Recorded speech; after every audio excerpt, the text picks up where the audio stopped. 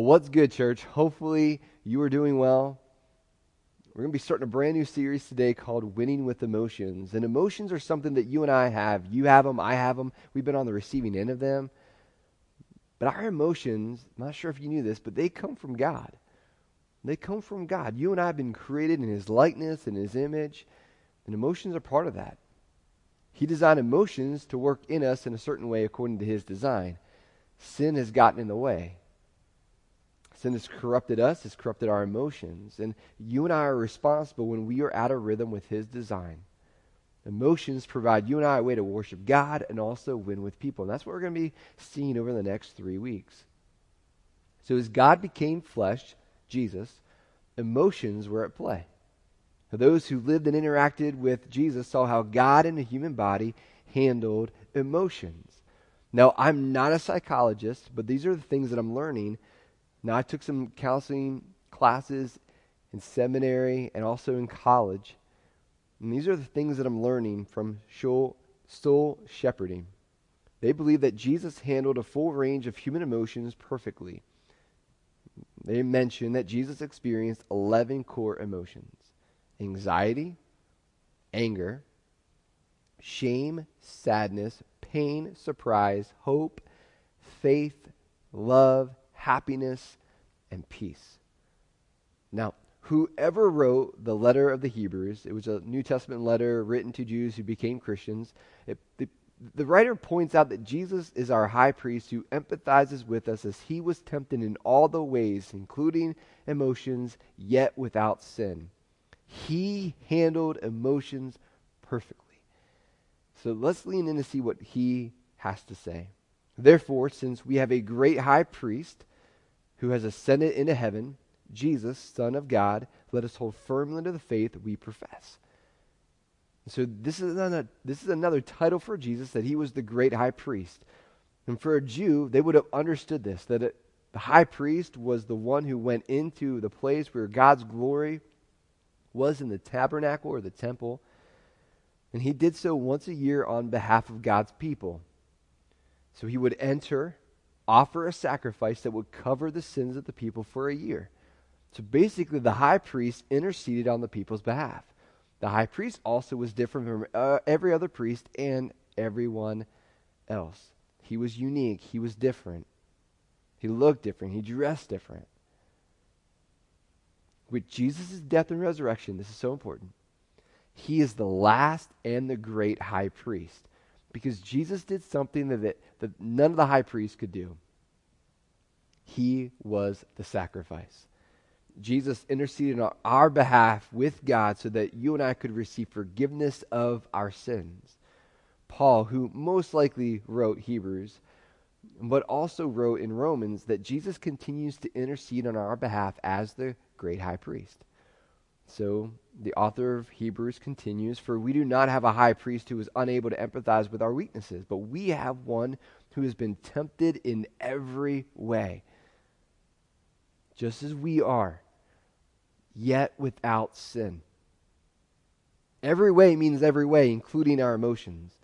And listen, Jesus is able to relate to you and I in so many ways because He's been there. He's been there at a death of a loved one. He's been there paying taxes. He's been there when people disappointed Him and when He disappointed people. He was there when He was betrayed. He was celebrating at weddings. He was eating great food at dinner with His family and His friends. He's been in crowds. And He did all of that in rhythm with God's design. And so with that being said, let us then, because of Jesus, our great high priest, perfectly handling emotions regardless of whatever situation He was in, empathizes with you and me, understands what you and I are facing. And because of that, we can approach God's throne of grace with confidence. You and I can approach God with confidence because of all that Jesus has done, so that we may receive mercy, kindness, compassion, and find grace, favor, or a gift that you didn't earn or deserve to help us in our time of need. And our times of need may be different from each other. For you, your time of need might be financial. For your time of need, it might be that you're going through a separation. Maybe for you, it's becoming a new parent. For you, it's dealing with a teenager, and it's like, God, I need help. Maybe for you, it's struggling with a friend. Maybe for you, it's starting a new career, a new job. So you and I, there are going to be moments in our life where we need compassion and we need grace. And the way that we can go and receive that is because God made a way through Jesus. And we're receiving what we need to be in rhythm with God's design, with our emotions and our actions. And so this week, we're going to look at uncontrolled anger and how it can lead to destructive behavior that damages relationships beyond repair. So if anger as an emotion is from God, then why are we warned to stay away from it? So a couple questions. What makes you angry? What makes you angry? Is it when things aren't going your way? Is it when you're trying to get somewhere and you're hitting all the red lights? Is it when you don't have enough money? Is it when you're not being respected? And so let's pivot a little bit. Who makes you angry? Is it someone trying to talk to you while you're eating at work? Politicians? Yeah, people who abuse their authority, their power, maybe hypocrites? How about critics? Being criticized in front of others makes you angry. Maybe when someone bullies someone else on social media, that makes you angry. Or maybe it's a friend, maybe it's a spouse, maybe it's a teenager, maybe it's your kids, or maybe it's a family member. And then leads us to this question. How often are you angry? How often are you angry? And I think we know this to be true, that the longer we're angry, the more health problems you and I face, whether ulcers or high cholesterol or depression. I found this interesting, what Charles Stanley wrote.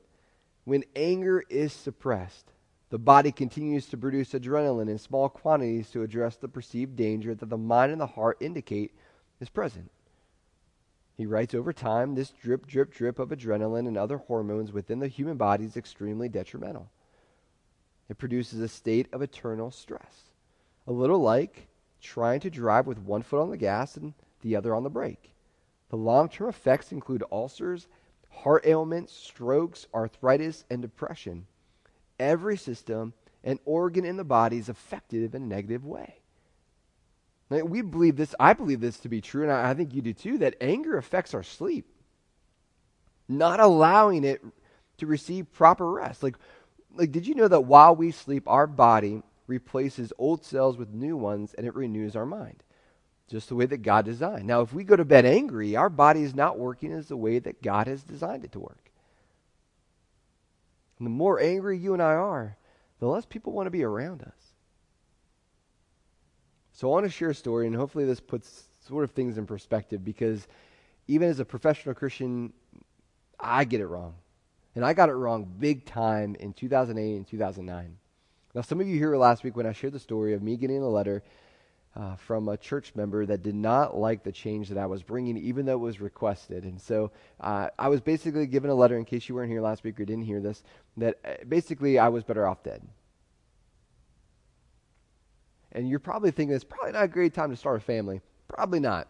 But Jenny and I, we wanted to start a family, and we didn't know that was going to happen before we made the decision to start a family. And so we look at starting a family, and nothing's working. And so we find a specialist down in Pittsburgh, which ended up being one of the best specialists in Pittsburgh.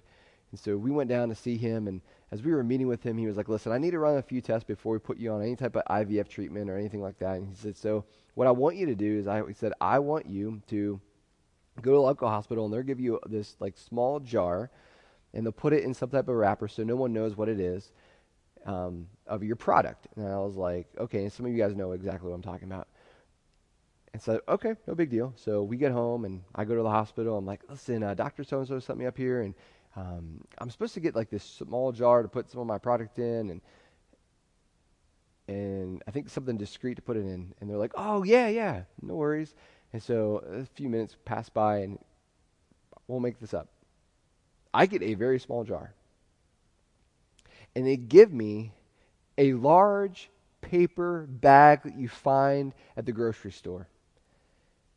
And I did a double take, and I was like, you want me to put that in that? And they're like, yeah, this is the only thing we have.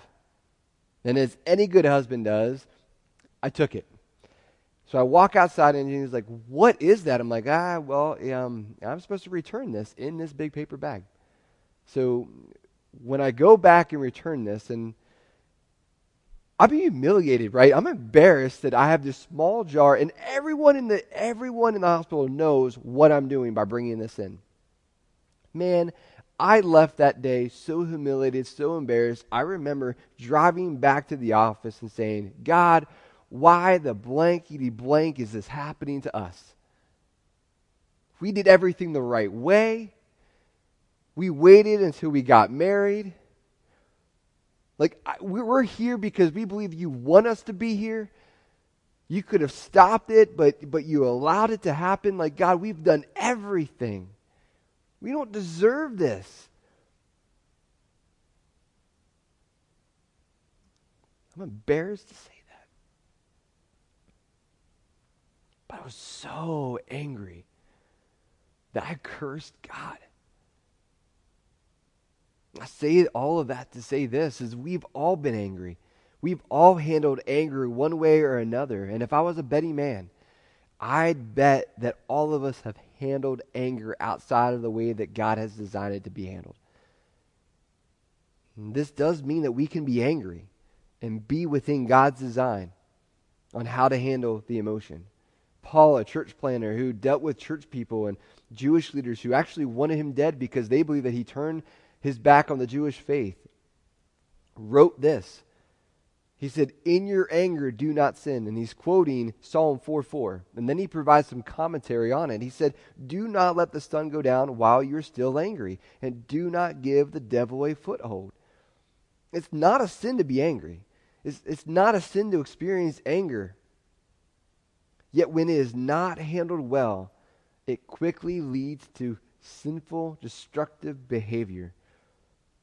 And what you and I don't want to do is provide the enemy, the devil, an opportunity, room, or access to influence us to use that emotion to destroy relationships, whether a marriage or a friendship, your relationship with your student, your teenager, your child, a working relationship, and our influence as a follower of Jesus. I don't believe that any of us in the room who are followers of Jesus can be possessed by any type of demon or the devil. However, we can be influenced. And when you and I are not having our emotions in check, man, we are easily influenced by the enemy. And so we're going to look at a situation where Jesus was angry, but he didn't sin. So Jesus is entering Jerusalem before Passover, which is the holiday that Jews celebrated by being delivered from Egypt under Moses' leadership. In the first century, if humanly possible, every Jew from the Roman Empire would travel to Jerusalem to celebrate Passover. And so from what we understand from the historian Josephus, 250,000 plus people would have been in Jerusalem. So keep in mind that this is just 4 to 5 days before Jesus is put on a political trial in the darkness of night and executed for the claim of being equal with God. Now, looking back, we know that Jesus sacrificed his life for the sins of humanity so that you and I could be forgiven. Now, in the city, very close to the temple, were money changers and those selling sacrificial animals. So, Jewish law required a temple tax of a half shekel. That was Hebrew currency. So, with it being Passover and thousands of people coming in all over the Roman Empire, this is a great place for money changers because they did not accept currency with images of an emperor. They only took Hebrew currency. So this is where money changers came in. They exchanged that money for Jewish money. And they did so with a large fee. They were taking advantage of people.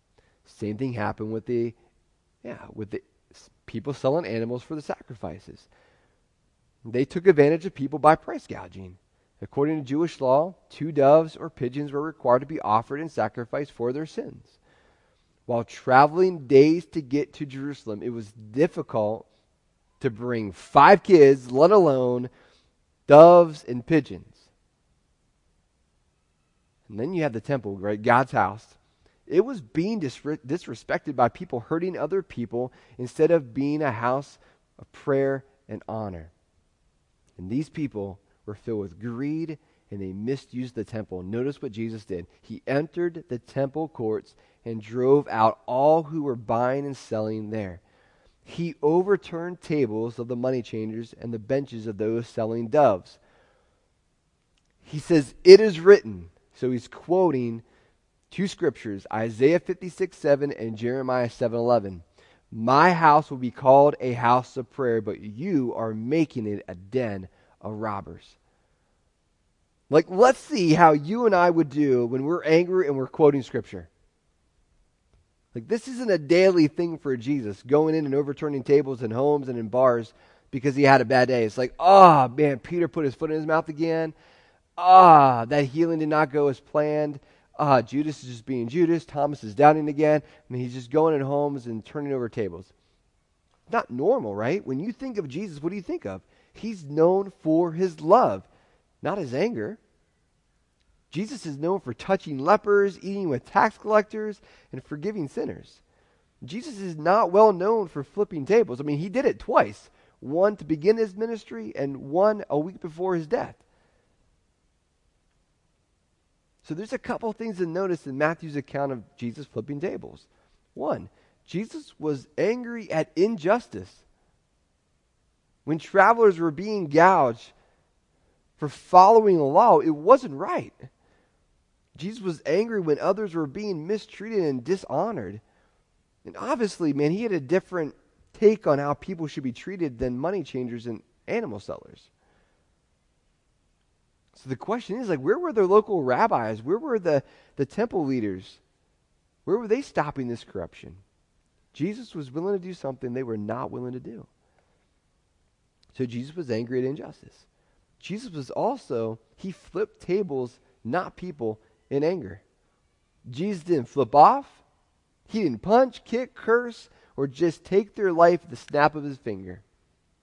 The tables were part of the system that was dishonoring people, and he was making a stand against a corrupt system that was bad for people. And there are things that you and I should be angry about. We ought to be angry with porn. We ought to be angry against any ism, whether racism or anti-racism or communism. We should be angry with mental illness. We ought to be upset that not everyone has access to clean drinking water.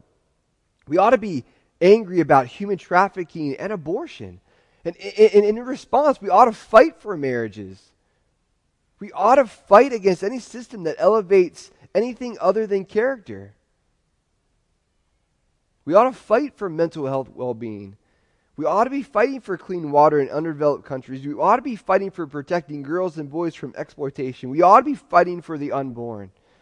And in most everyday cases, you and I, we can flip tables without flipping people. And in some extreme cases involving military and law enforcement, man, offenders are going to be flipped along with their tables. So not only did Jesus, was he angry at injustice, not only did he flip tables and not people in anger, but Jesus was angry and he was still approachable. I find this the most fascinating one. It's clear that Jesus didn't wake up that morning and be like, you know what, I'm going to flip some tables. He's not looking for tables to flip. He was angry when he saw it go down, and he did something about it. He also knew when to stop. He controlled the emotion instead of the emotion controlling him. And how often are we approachable when we're angry? How often do people feel like it's walking on eggshells around us? Because notice this. The blind and the lame came to him at the temple, and he healed them. That's amazing to me. And probably because I haven't seen that play out in real life. Like I've heard people say, well, don't talk to mom right now. Don't talk to her. She's drinking her mommy juice on the front porch. Man, give dad some space until he cools down. He had a really, really bad day. Hey, don't go to the boss's office for a few days. He is steaming. Like, think about this. Jesus flips a table Like it's a scene made, right? Everyone sees it being made. People are rubbernecking. And then it's like the blind and the lame are like, oh, it's time to get healed. I find this super fascinating. Without anger getting in the way of his mission, Jesus healed them.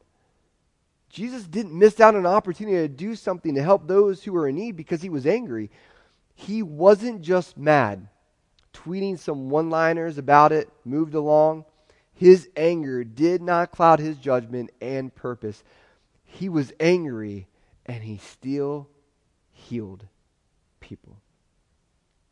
We can be angry and still share hope. This week, we looked at how uncontrolled anger can lead to destructive behavior that damages relationships beyond repair. Remember our question, if anger as an emotion is from God, then why are we warned to stay away from it? We're warned because without the Holy Spirit providing us discipline to control our anger would control us. It's up to us to slow it down. We got to be slow to get angry by submitting to the Holy Spirit. I love what James, Jesus' brother, writes. Everyone should be quick to listen, slow to speak, and slow to become angry. Like, imagine being angry and being approachable. Like, you could be angry and your kid still approaches you. Imagine being angry and flipping systems instead of flipping people. Moving forward, it seems that you and I need to start recognizing that as a follower of Jesus, the Holy Spirit provides you and I what we need to slow to become angry and not give in to sin. What you and I don't want to do is provide room, opportunity for the devil, our enemy, to influence us. To use that emotion to destroy relationships. To cut down our spouse. To hurt our kids. Ruin our career. So, as you think about this, a couple things I want us to think through. Why is quoting Scripture while angry helpful? And then, how can you and I be angry and still be approachable? So those are some things to think about this week, and we'll be picking this back up next week with winning with emotions.